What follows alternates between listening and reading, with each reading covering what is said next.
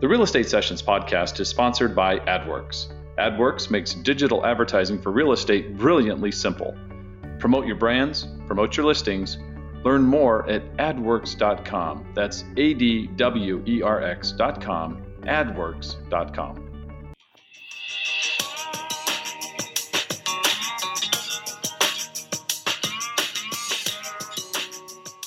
Welcome to the Real Estate Sessions, and join industry leaders as they share their stories and offer tips and advice to real estate professionals. Now your host, Bill Risser of Chicago Title, Arizona. Welcome to episode 35 of the Real Estate Sessions podcast. Today, I don't have a guest. Today, I want to talk about a topic near and dear to my heart. And cheap joke, other parts of my body. It is March and it is Colon Cancer Awareness Month. And so today, I want to tell my story, my journey that started in the summer of 2012. And I'm actually sitting in my backyard. It's a beautiful day here in the desert. It's probably going to hit 90. It's only in the low 80s right now. And you might hear some birds and some cars and things, but I'd rather do this one sitting outside. So my story starts in the summer of 2012. I'm 51 years old. I go in for my wellness visit. We used to call them physicals back in the day. And Dr. Dauberson looks at my chart and says, "Hey, I don't see that colonoscopy I asked you to get last year. Did you get it taken care of?" I tell him, "Yeah, that must have slipped my mind, Doc. I don't know what happened." And he looks at me and says, "Look, I'll make you a deal. If you'll get that colonoscopy this year, I'll waive the prostate exam today." Well, that was a no-brainer. I said I would do it. And 2 months later, on August 20th, 2012, I was in Dr. Tessler's office, prep work done, knocked out with some really cool propofol, that's an amazing drug, and had my first colonoscopy. As I was coming out of the anesthesia with my wife in the prep room, Dr. Tessler came in and said, "We found a couple small polyps and removed them, but there was another spot that, like an ulcer, he called it. He said, I took some tissue samples, we'll see if that's anything." He wasn't sure. Well, 2 days later, I got a phone call. I was on the South Loop 202 getting off on Gilbert Road. Phone rang. I answered. It was Dr. Tessler, and he said he had the results back, and I said, "Great. What's the story?" And he said these three words. He said, "It is cancer." So at that moment in time, everything changes. I think everyone handles it differently, and I didn't have a wave of nausea. I didn't feel like crying. I just wanted answers. What's next? What's the next step? What's the next step? What do we do? And how do we take care of this? And so he was real kind to me on that call. We walked through a lot of processes. I had to get a CAT scan. I was going to get surgery. Did not know that was going to be mandatory, but it's mandatory if it's discovered. You're going to get surgery. And then, he told me that they'll find out after surgery if I'm going to need chemotherapy. So it gave me a good sense of where I was headed. I did mention to him that I was scheduled to take my wife on our 25th wedding anniversary trip to go see the U.S. Open, the tennis U.S. Open. My wife's a tennis fanatic, and that had been scheduled for a couple of months. And he quickly said, "Sure, no problem. You've got no problem. Go enjoy that. Let's get the scan done before you leave, and then you can go on your trip, come back, and we'll talk about the surgery." And two things run through your mind at that point in time. One is, are things so far gone that I have such limited time I should go enjoy the trip? Or maybe what he really meant was, "Hey, no worries, we got this under control. We caught it early. Go enjoy yourself. Come back. We'll take care of business." Well, fortunately, it was the second one, not the first. So now, at this point, I'm still sitting in that parking lot of a McDonald's on Germain and Gilbert, and I've got to make some phone calls. The first was it going to be my son, Kevin, who was 19 at the time, or was it going to be my wife, Cindy? I decided to start with Kevin.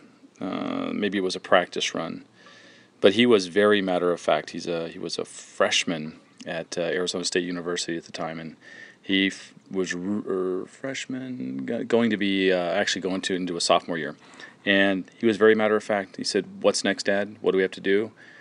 Just like I was. And that call went very smoothly. And then I called Cindy. And when you hear her describe it, she talks about a pit in her stomach that, as I said those words, but she quickly got into that same track Kevin and I were on, which was, okay, what's next? Let's not get ahead of ourselves. Let's not worry about something out of our control, but let's do what we're supposed to do when we're supposed to do it.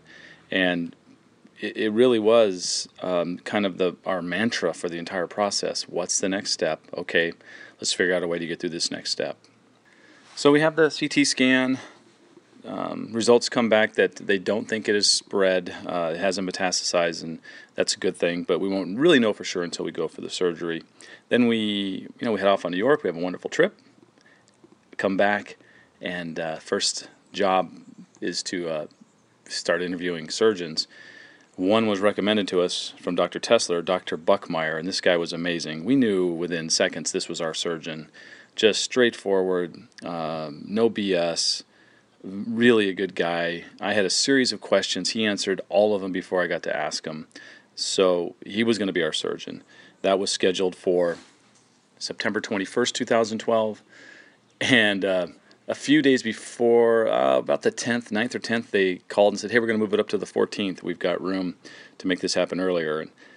And that's weird because you kind of are building yourself up to a certain date, and here it is, it's going to happen on the 14th. And to be honest, if someone's to say, what was the toughest part of this whole journey for you? For me, it was surgery. I was scared to death. I've never been in a hospital. I've had stitches once or twice, but surgery was terrifying. So now we're going to get that out of the way quickly, and it did so. I remember checking in that morning very early on a Friday morning. The hospital's super quiet, and sitting with the check-in person, she's taking all of our information, insurance, and the like, and then going back to the prep area where we had a great nurse, Alan, who was taking care of getting all of our things ready. Little bit of karma.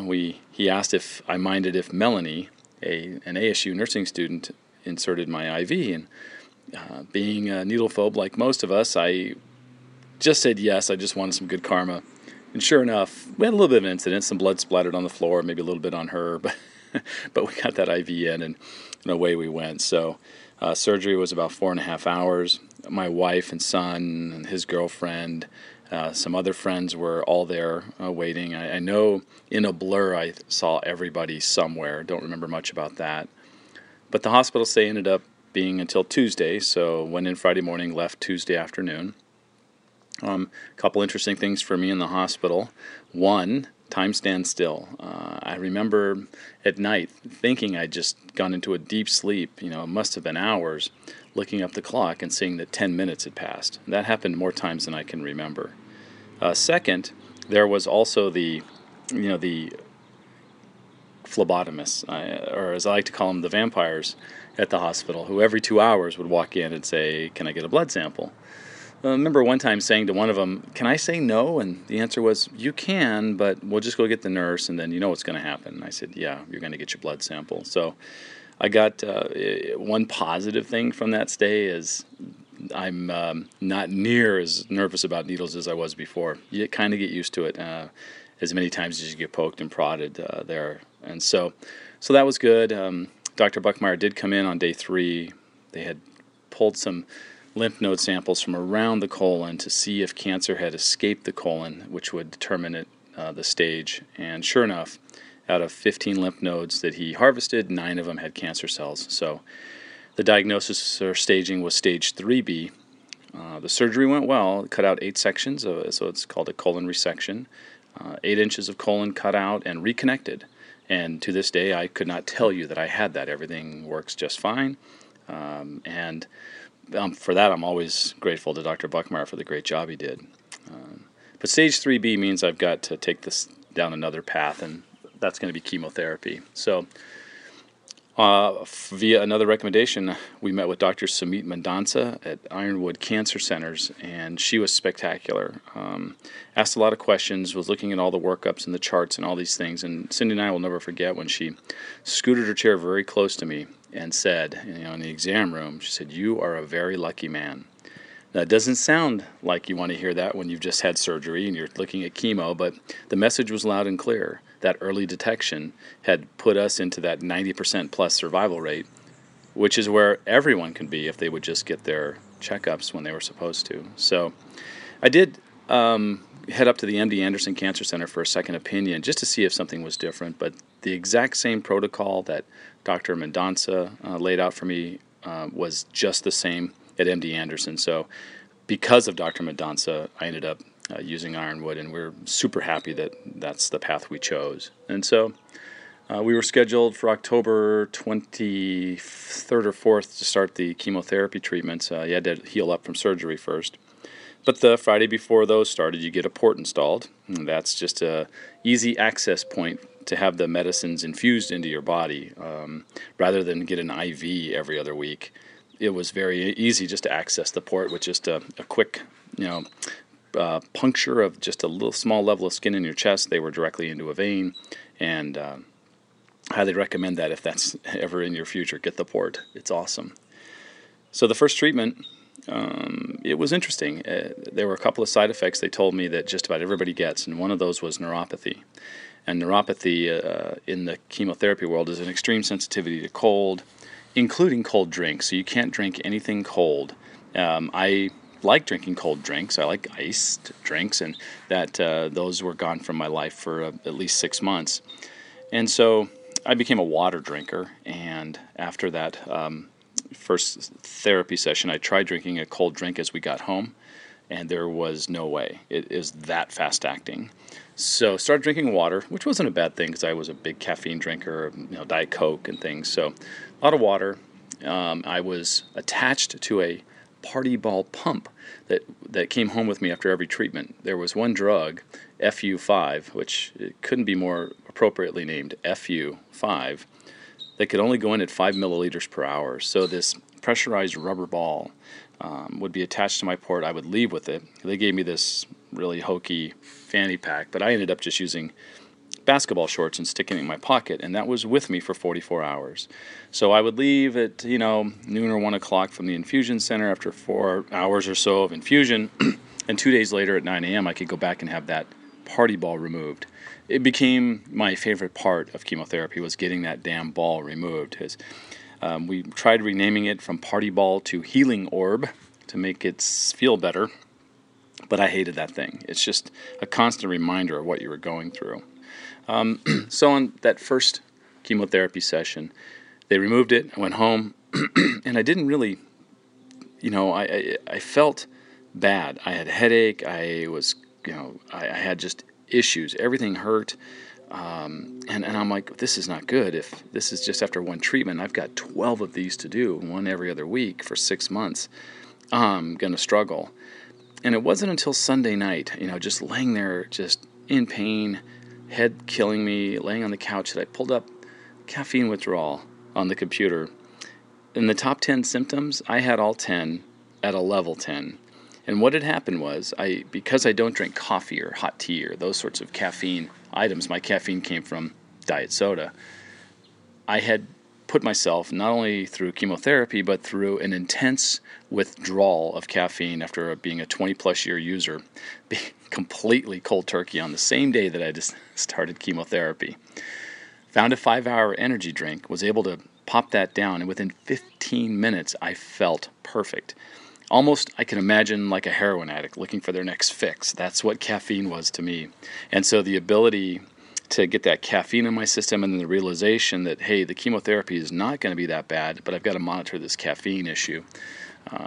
We were able to resolve that. My doctor was kind enough to let me use the 5-hour drinks, 1 in the morning, 1 in the afternoon, just to keep some level of caffeine going so I didn't have to experience that other pain.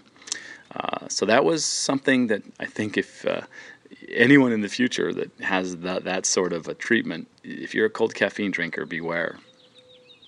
So those treatments occurred every other week. I got to skip 1 week for Thanksgiving because they were shut down that weekend, the Thursday, Friday that I would have been there. So skipped a week, and that wasn't bad. And April 12th was the day that I had my last chemotherapy treatment. It's a great day. There's a little ceremony that happens. The nurses give you a certificate, and it's just a great sensation. You've made it through that part. Once that's done, there's another scan done right away, and that scan showed no evidence of disease. That NED phrase becomes really important in your life. And so I'm now moving down, in this second stage of this treatment. I'm currently in that now. It's the goal to get to the 5-year mark, and I've had a scan every 3 months for the first year. Now the scans are every 6 months. As I record this, I have a colonoscopy in 2 days, which will be my second post-surgery colonoscopy to make sure that everything's looking good in there. And so that's obviously, colonoscopies become a big part of my life for the rest of my life since I have this history. But really, the only reason that I'm here telling you this story right now on this podcast is because I had a doctor who insisted I get a colonoscopy for screening at age 51. He actually asked for it at age 50, but struck a deal with me to get me to go. And with no symptoms whatsoever, they were able to discover on the earlier side cancer that's incredibly treatable. Like I said, if you could discover it early, the cure rates are in the 90% range. But here's a staggering number. In 2016, it's estimated that 130,000 new cases of colon cancer will be diagnosed, and there will be 50,000 colon cancer deaths. That's insanity, folks. If you're 50, get your screening, get your colonoscopy. If you have family history, they say it's within 10 years of when your family member was diagnosed. So for my son, no later than 41, he gets his first. My guess is he'll go earlier. It's just critical. And if you've got loved ones or people you know or family members, please tell them to get their screening. It's so preventable, but so many people are just afraid of, I guess you can call it trauma, or it's just scary getting that colonoscopy. But I can tell you, the prep is not near as bad as they say. The procedure is painless because you're out. And 2 results occur from a colonoscopy. 1, they say you look great, see you in 5 or 10 years. Or 2, they discover a problem early and save your life. It's a no-brainer. It has to be done.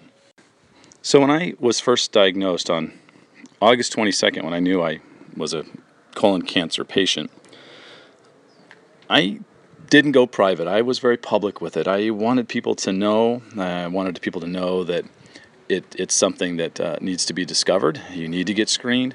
And so I was very public about it. I told, after my wife and son, I called the office and talked to some of the key people at Chicago Title, let them know what was coming up. I also went very public with a series of blog posts on PhoenixRealEstateGuy.com. At the time, it was owned by Jay Thompson. Since then, he sold it. It's now Nick Bastian, Shar Rundio, and Dean Willett who run that real estate website, blog site. Just an amazing place. And Jay was kind enough to let me publish a series of 8 posts. It was a post a month, from the first post being, "What's it like to be told you have cancer?" to my final post being, "I was done with chemotherapy." I've also put, I think, another kind of a summary post up there since then, but they're all available. I've had people find those posts online and reach out directly to me. There was a guy in California who was going to be going through the same procedure I was. Had a couple of other people in the Midwest reach out via those posts, and I'm always happy to talk to anybody that wants to discuss what's coming, what to expect. Now, everybody handles chemotherapy in a different way. It just depends on your body. I think it depends on your attitude, and how you head into that journey of therapy. I refuse to call it chemo. It's chemotherapy or it's therapy. So if you have anyone that would like to talk to somebody who's been through the process, whatever part of the process they're concerned about, have them reach out to me at billrisser@gmail.com. And while I have this time, I would really be remiss without going through and just thanking everybody involved in that process, from the people at Dr. Tesler's office that were so kind when they get you prepped up and knock you out for your colonoscopy, to Dr. Buckmeyer and his staff, and the people at Desert Sam where the surgery took place. And I, like I said, never been overnight in a hospital before, but that nursing staff, even the phlebotomists, were awesome people, and it just couldn't have been a better stay considering why I was there. And then, from there, you go to Dr. Mendonca and the Ironwood Cancer Center's, infusion center in Gilbert. Shirley, Linda was another, I think Diane, these other nurses. This is years ago, so I'm struggling with the names, but they really took care of a lot of people. I mean, I was able to work through my therapy sessions with a computer and a phone at my side, and just get the 4.5, 5 hours done. But there were many people there who were in much worse situations that these nurses absolutely took care of. And so you can read more about that if you go to billrisser.com, look for the My Cancer Journey link, and you can actually read those posts and share them if you'd like. So the medical professionals that got me through this were amazing. Also, a lot of people listening to this podcast right now were part of that process for me. I was very open about it socially, shared those posts whenever I could, and the outpouring of support and love and thoughts that came out of social media, to be quite honest, was just amazing. To this day, I still have people that when they see me, we don't see each other very often, but their first word is, "How you doing?" And I know what they mean. It's not the typical, "Hey, how you doing?" It's, "How are you doing?" And it's just amazing. I love that we were able to take this community and bring it together and help to be selfish about it, to help me through that process. And I look to return that favor whenever I can now. I also need to give a shout out to the Colon Cancer Alliance. They've been a lot of help. Their resources online are incredible. The Undie Run, of which I've been a participant a few times now, is a lot of fun and brings together this whole community of people that share this experience together. They've been just wonderful. So for anyone that needs their assistance, their website is ccalliance.org. That's ccalliance.org. And finally, my wife and son, Cindy and Kevin, holy crap, they were unbelievable. The support of my wife, the just constant care, I struggle even talking about it. She's just unbelievable. And Kevin, going through this whole process with me, he's incredibly busy with school, still found time. He was amazing as well. So I just wanted to make sure I got those kind of kudos out and heartfelt thanks to everybody who was a part of my team to help me get through this process. So reach out. Anybody that needs any answers, questions, please give me a call. billrisser@gmail.com is probably the best way to get a hold of me. And next week, we're going to get back to regular real estate session podcasts. Josh Coleman of My Home Group here in Phoenix is next up. And so in the meantime, remember to keep writing your own story. You've been listening to the Real Estate Sessions with Bill Risser of Chicago Title, Arizona. Please subscribe to our podcast on iTunes and tell your friends about the Real Estate Sessions, as new episodes are published weekly.